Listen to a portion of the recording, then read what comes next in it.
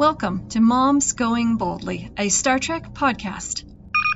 Priority 1 message from Starfleet coming in on secured channel.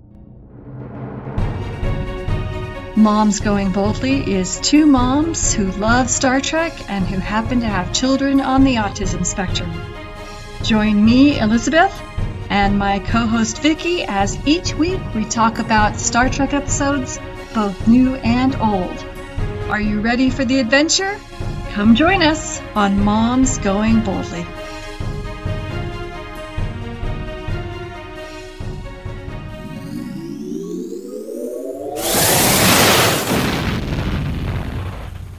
Hi, Editing Vicky here. We'd like to apologize ahead of time for the audio in this episode. We stopped and started a few times trying to figure out where all the crackling was coming from, and unfortunately we didn't figure it out until the end of the episode. So we do know what the problem was, and it will be corrected next week. Thank you. And welcome back to Moms Going Boldly, where today we're going to talk about Strange New Worlds, Season 1, Episode 4, Memento Mori. What did you think of this one, Vicky? And again, I liked this one.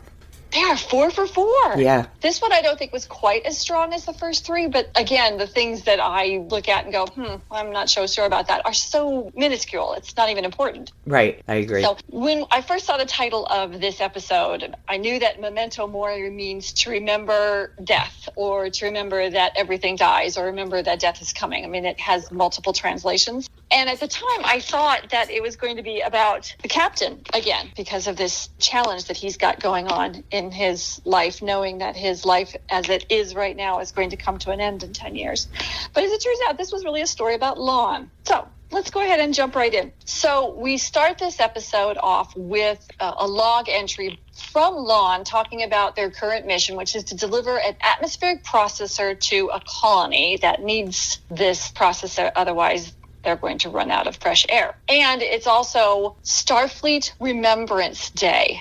I don't recall ever encountering this before. Have you? No, not at all. But I like it. Yeah. It's essentially like Memorial Day for Starfleet. Right, which is, I guess, the reason why they did that. Perhaps, yes. Yeah. So people who have served on ships where they have lost crew members or crewmates wear pins commemorating the ship that was lost. And when we open up, we see La'an looking at a pin for the SS Puget Sound, which they don't tell us right away, but we find out later that that's the colony ship that she grew up on that was attacked by the Gorn. Right. And she refuses to wear this pin. So we start this episode where she's already, still sort of standing apart from everyone else in her loss by not wearing the pins, though there are lots of other people on her ship that are wearing these pins to commemorate people. We also get to see at the very beginning here a scene with Engineer Hemmer and Cadet Uhura, where she is apparently going to engineering with him to learn about engineering things from him as part of her cadet training.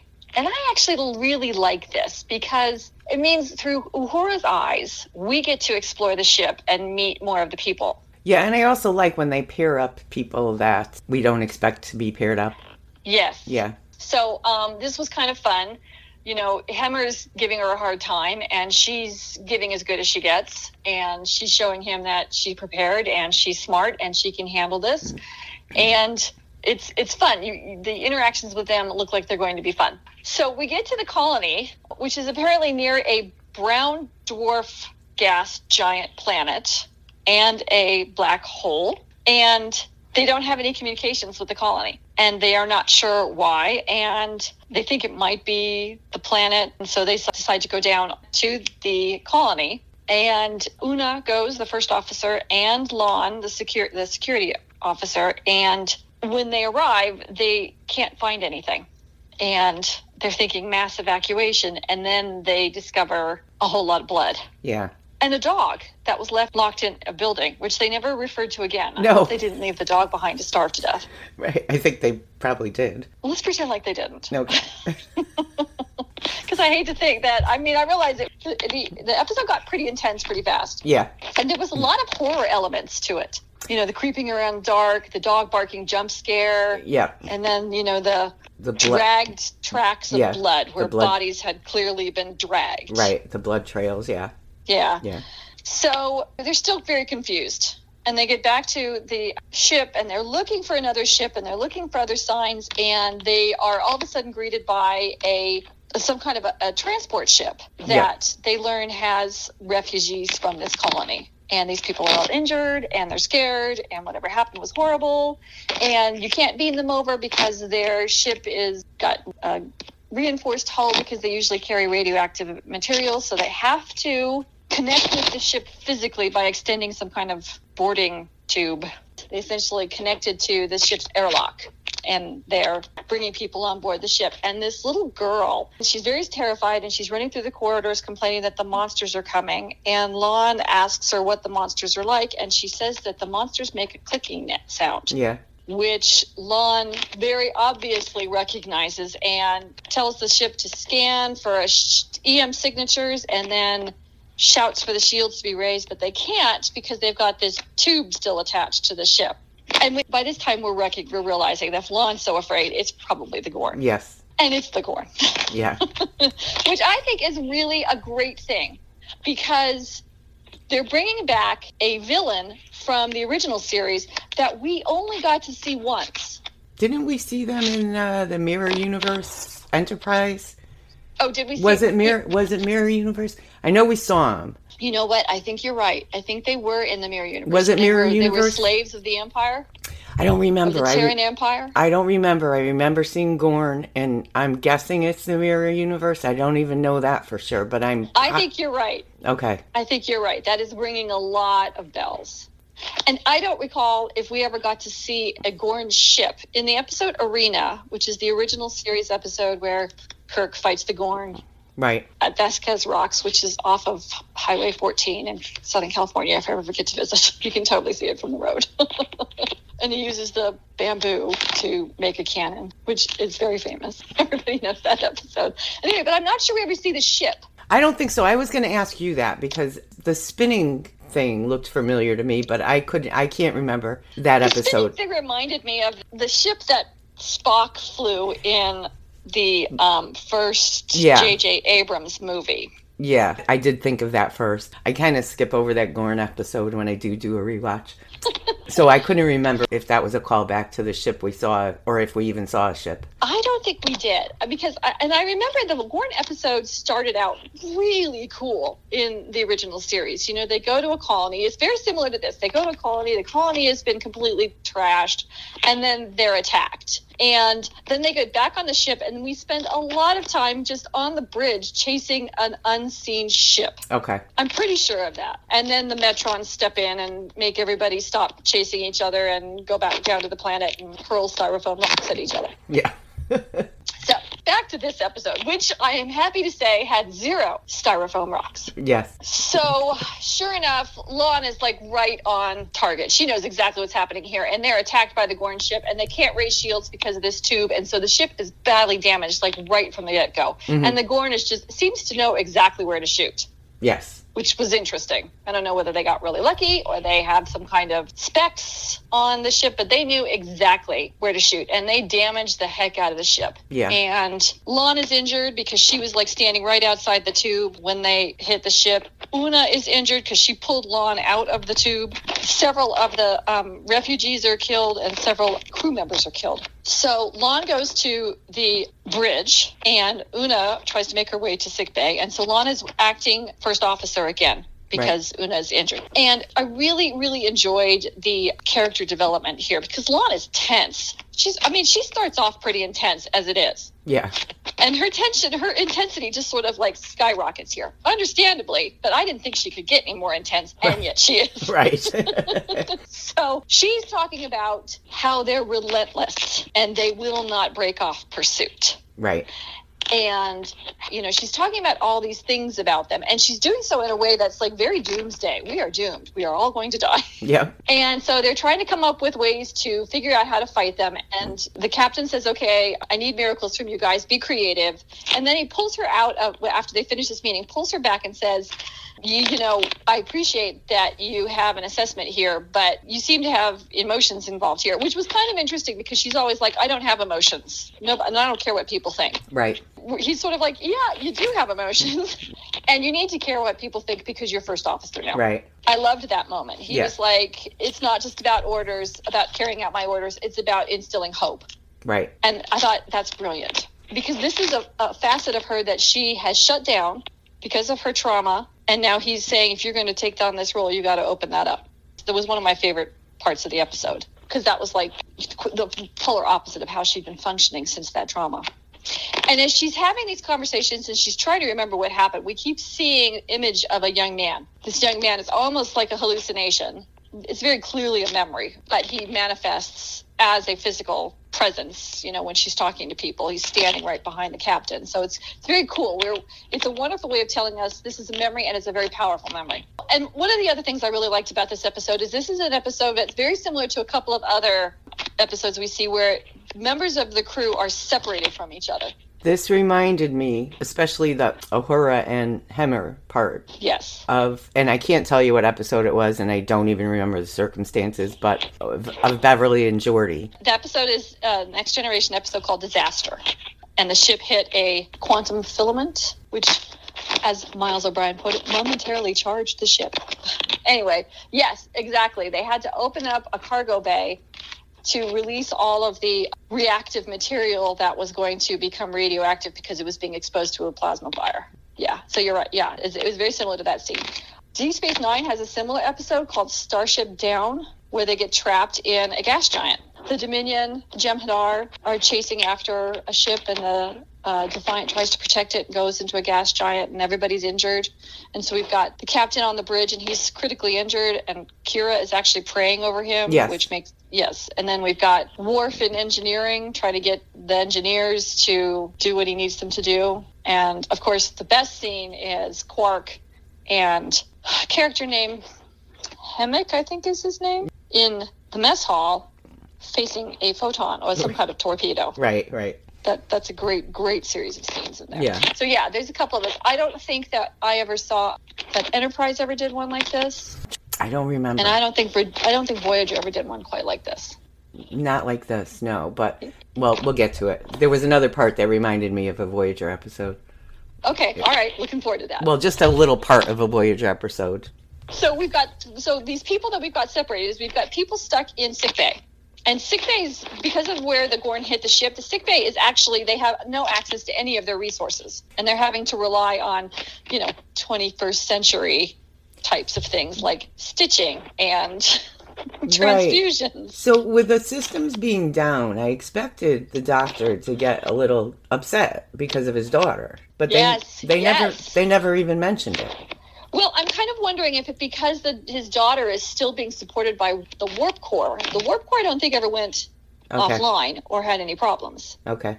And I think, didn't he, when we learned about her in the last episode, didn't he essentially kind of acknowledge that he could lose her because space travel is dangerous? True, but you think he'd still have some reaction. Yeah. I'm going to go ahead and chalk that up to, if they didn't lose warp power, he wasn't worried or as worried. I'm going to go ahead and fill in that gap. Like with the dog. Yeah. We're going to pause right here for a quick break. We'll be right back. Hey, Doug Gramley here from Yeah, That Can't Be Good. Doug here from the 13th Warehouse. If you are a fan of Eureka, please join Kim, Vicky, Skip, and myself over at Yeah, That Can't Be Good for an episode-by-episode podcast of all things Eureka at EurekaRewatch.com.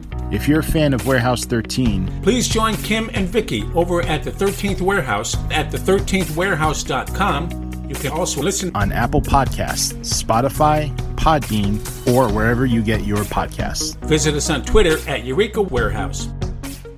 And we're back. Anyway, so we have the sickbay people are all together with Una, and then we also have Hemmer and Uhura, who are trapped in a cargo bay. So they're not in engineering. They're in a cargo bay, but there's some engineering equipment there. I was a little confused by that part, but other than that worked. And then, of course, the folks on the bridge. So they are in really bad shape, and they go into the brown dwarf to hide, which is dangerous because they lose all their sensors, they lose all their everything. Plus, the brown dwarf is very dense, and there's that next-door neighbor of a black hole, which is slowly consuming the brown dwarf. At first, we think that everything's going to be okay because they seem to be hiding okay, and they actually found a way to use the navigational sensors to be able to tell if something's moving around them, and they actually spot the ship, Right. the Gorn ship, and they're like, okay, we've only got one photon torpedo left. Let's use it like a bomb. And so Right. they position themselves above the ship. They drop the photon torpedo. They destroy the Gorn ship, but it was actually a trap because the Gorn were hoping they would do that, and now they're after them. Right. I mean, they were way ahead of them every step of the way. They really were. The Gorn were ahead of them every step of the way. And I will say this, when they went into the brown dwarf, I loved, it's Ortegas, right? Yes. She says, fine, we're going to fly into the giant gas cloud of death. She has really good one-liners. She does, and she's always someone who I expect to say, oh, did I say that out loud? After Yeah. almost everything she blurts out. But Yeah. it's funny that Pike seems to get her. Yeah. You know, he just rolls with his crew's Quirks. idiot. Yeah, I guess we could Yeah. call him that. Yeah. Yeah, I thought that was funny because she's more than once she came out with something and he just looked at her like, is it even worth saying anything? Yeah, it's pretty good. And meanwhile, there's something going on, and this is the part where I got a little confused. Hammer and Uhura are trying to stop some kind of overload where they are. Right. Hammer was injured, and his hands aren't working anymore. And so he is trying to describe to her what she needs to do so that she can use her hands to do it. I would say that that particular storyline was the weakest of this story. Yeah, because I didn't really care what they were doing. Yeah, it didn't make sense. To me, it didn't make sense. If they were in engineering, and it was like, keep the warp core from exploding, Yeah. but that's not what it seemed to be. Yeah, I don't really know what they were doing. Yeah, so it was great interpersonal interaction between Hammer and Uhura. That was a lot of fun to watch. And we got to see Uhura being, you know, a badass again. Yeah. But other than that, that particular storyline, to me, the rest of the storyline was brilliant. And that was, and again, it's a small thing. The whole episode was fantastic. So this particular storyline was just not as strong as the sub storylines have been in the other episode. Yeah, they had to be in the cargo bay for the rest of it to happen. So I don't think it matters to anybody what was exploding as long as it didn't explode. Right, exactly. So they have now all these Gorn ships chasing them, and they have only one choice. They have to go deeper into the brown dwarf, which turns this episode into like a stealthy U-boat episode. You know, like, what was the episode, the original series episode where we first got to see the Romulans? Oh. And Mark Leonard played the Romulan commander. Right, I remember that. Yeah. Anyway, it's a famous episode because it draws from, you know, the famous World War II movies, you know, like Run Silent, Run Deep, which is a great book, by the way. If you ever want to know about submarine warfare, it's a really good book. Anyway, and I've never seen the movie, but I've read the book, and it's a really good book. Anyway, so this becomes essentially a submarine warfare episode where they even say when he says, you know, take us down, she says, aye, aye, skipper, dive, dive, dive, which is exactly what they do in submarines. And so now it's one of these things where they're being hunted, and they're hunting in the depths of this brown dwarf. And they even have, like, the hull creaking as they're going down. Have you seen Hunt for Red October? Yes. Or Yes, it's been a long time. Yeah, but Crimson Tide. You get that same kind of feeling where everybody's kind of looking around as they're diving so deep, and the pressure outside the ship is making all this great noise. It was wonderful. I really enjoyed it. Yeah. And I also love the sort of it's a tactical decision to go down and to see if your ship will survive. And as it turns out, by the time that Captain Pike decided to stop them from diving, because they were really on the verge of not being able to handle the pressure anymore, his tactic was sound. The Gorn ship that had been following them was unable to handle the pressure, and it imploded. So now they're only down to 2 ships. So then Lon and Spock decide to take a shuttlecraft because they need to figure out where they are. And if the Enterprise moves, they'll be found. And if the Enterprise tries to pop up to figure out how close they are to the black hole or anything like that, they'll be found. Right. So they take a shuttlecraft. I'm not sure why the shuttlecraft isn't noticed. She just said it was small enough not to be noticed. I guess. Maybe it wouldn't make so much of a wake in the gas. I don't know. Anyway, they go to check out the Gorn ships, and the Gorn ships are flashing at each other. And Spock says, I wonder why they're scanning each other, which I thought was kind of a silly moment because clearly they were communicating. I'm not even a member of Starfleet, and I could tell they were communicating. So Lon says, I think I remember this, but I just can't remember the memory. I think I know what this is, but I can't remember. Can you just do a mind meld real fast? So he's like, okay, I'll do a mind meld. And then we do a mind meld. We get to learn a little bit more about, the horrific experiences she had, which took this young man that we've been seeing these images of. We learn that he was her brother. Right. And he essentially sacrificed himself for her so that she would survive. He sacrificed himself to the Gorn, which is, deeply traumatic for her. Yes. But her emotional response to losing her brother, to having her brother sacrifice himself for her, brought up Spock's emotional response to having Michael Burnham sacrifice herself for him. Right. And so Lon learns about Michael Burnham, even though she's like, that's not in Starfleet records, at which point I'm thinking, what are you doing reading his Starfleet records? But maybe she needed to do that as the security officer. Oh, that's true, yes. Yeah. But I was thinking, I'd be like, dude, why are you reading my private files? So anyway, she does learn enough. Somehow her brother had taken notes on the flashing and figured out what the code was. So she's able to remember that code from the mind meld, and they flash a communication saying humans had taken over the other ship. And so the big mothership then blows away the other ship, which was interesting. Apparently, they're just willing to sacrifice anything and anybody. Well, I guess for me, I was just like, why couldn't they see what direction the light was coming from? That was one thing that I thought. But the other part of it that I really did appreciate was, it was, again, this happened twice in this episode, where things that Lon had said, they're vicious, they're brutal, they're unrelenting, they're merciless, they will continue to hunt their prey. They turned around and turned those into weaknesses for the Gorn. So the unrelenting hunt for their prey, that's what Pike was counting on when he dropped down into the pressure until that ship imploded. He used their unrelenting hunt for prey as a weakness against them. And then this flashing of the light thing, she had talked about how they'd call the weak and, eliminate anything that could make them, promote the strength and eliminate the weak. She knew that if they were taken over by the human prey, then that made them weak. And so that's why they were destroyed. Right.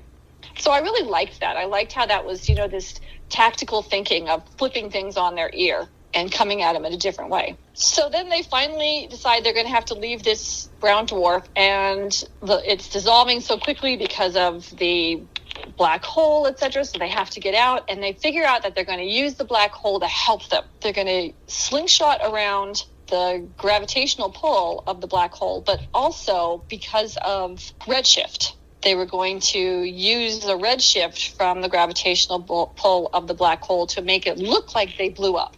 So they need to send the air compressor thing out to blow up. Right. And I guess this is what they were trying to stop from exploding. That's how I took it. Anyway, so they have to strap themselves down because they're going to vent the air in this cargo bay. And so they strap themselves in, and then as they're venting the air, the strapping mechanism starts to loosen up.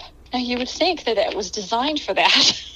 Exactly. So I'm going to go ahead and chalk this up to extra gravitational pull from the black hole. Oh, maybe. Okay. Because otherwise I'm like, I don't know. Wouldn't this be designed to have, the evacuation of air? Right, because Geordi that's what you're dealing with when you open up a cargo bay. It's not like space is pulling. It's that the air is pushing. Right. Anyway, so the device blows up. It makes it look like the ship explodes, and the Gorn go on their way thinking they've lost their prey. That's pretty much it, except for the whole surgery on Una thing in sickbay, where they have to actually sew her up with stitches. Right. And apparently her genetic advancements aren't healing it. Yeah. And so they have to actually sew her up with a needle and thread and give her a transfusion. And what does Chapel say? She said something really funny. Something about it's like giving birth through your mouth. Yes, it was like a sepsis. Yes. Infection. Yes. Everyone is like, who says that? And Chapel says, me? I say that. Anyway, so that's about it. That's, I think, the end of the story. So what gave you a sense of Voyager? What reminded you of Voyager? It was just one scene in Voyager, and it was when, I think they were in the Jeffries tubes. I don't even remember what happened, but they had to close the Jeffries tube. Yes. While one of the crew members was running towards it. Yes. And they couldn't wait. And yes. The scene with, what's his name, Kyle? Yeah. And his friend there reminded me of that. But it was just a little scene. I don't remember what was going on in Voyager at the time. That was the Year of Hell, Part 1. And they were losing, I think, Deck 15. No, not Deck 15. Deck 10. And the doctor, it was the doctor. Right. Yeah, and so he had evacuated everybody from sick bay, but they were losing containment, or everything was going to blow. I think it was plasma. I think it was plasma conduits were going to blow. And these people were running towards the Jeffries tube door, but they couldn't quite make it, and he had to close the door essentially on them. Right. Yeah, it was just that little scene. That's what it reminded me of. Nope, it's a good memory. So I should say at the end of this episode, we see that Lon has processed some of her grief, and she's actually now wearing her SS Puget Sound pin. And we see that she's grown. Yeah, and she also warns that this is not the last time we're going to see the Gorn, because they haven't come this far. Yeah. They're scouting new hunting grounds or whatever she said. Which is great, because again, they're a good enemy. Yeah, I figured we would see them because of her story eventually. Yeah. But I just hope, it's got to be a better version, obviously, than the original. Yeah, and even Enterprise, they weren't that great looking. It was definitely an upgrade from original series, but they still looked cartoony. Yes, and the original series just looked latexy. Oh, yeah. So I'm hoping we'll get a better version of them. I'm sure we will. We have to. Yeah, they can't. Yeah. So, on a scale of 1 to 10, what would you give this one? I'm going to give this an 8.5. I'm going to give it an 8. So, still really strong. Yeah, absolutely. Strong storytelling. Absolutely. Very enjoyable. Yeah. Yeah, this has been such a pleasure to watch. Yes, so far, yeah. Okay. Anything else that we need to talk about the episode Memento Mori? No, I think we got everything. Okay. Well, I am looking online, and I am not seeing a title yet released for next week's episode. Oh, really? Can you find one? I thought I saw... Maybe I'm wrong. Because I went to see how many episodes there were this season. 10. Yeah. And they also already have 3 listed for next season. Ooh. I thought there were names. Maybe there weren't.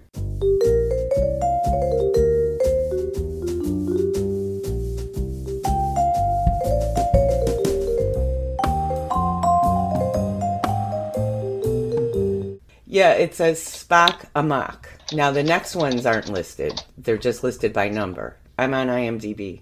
Oh, I see it on IMDb too. Okay, terrific. So we invite our listeners to join us next time as we watch Strange New Worlds Season 1, Episode 5, Spock Amok. We'll see you then. See you then. Bye. You can continue exploring the universe with Moms Going Boldly by following us on Facebook at facebook.com/momsgoingboldly and on Twitter at momsgoingboldly. The music used on Moms Going Boldly is Without Limits by Ross Bugden Music. On Twitter at Ross Bugden. Licensed under a Creative Commons Attribution License, creativecommons.org. You can listen to Moms Going Boldly on Podbean, Spotify, Google Podcasts, Stitcher, and Player FM. And we're now also available on Apple Podcasts.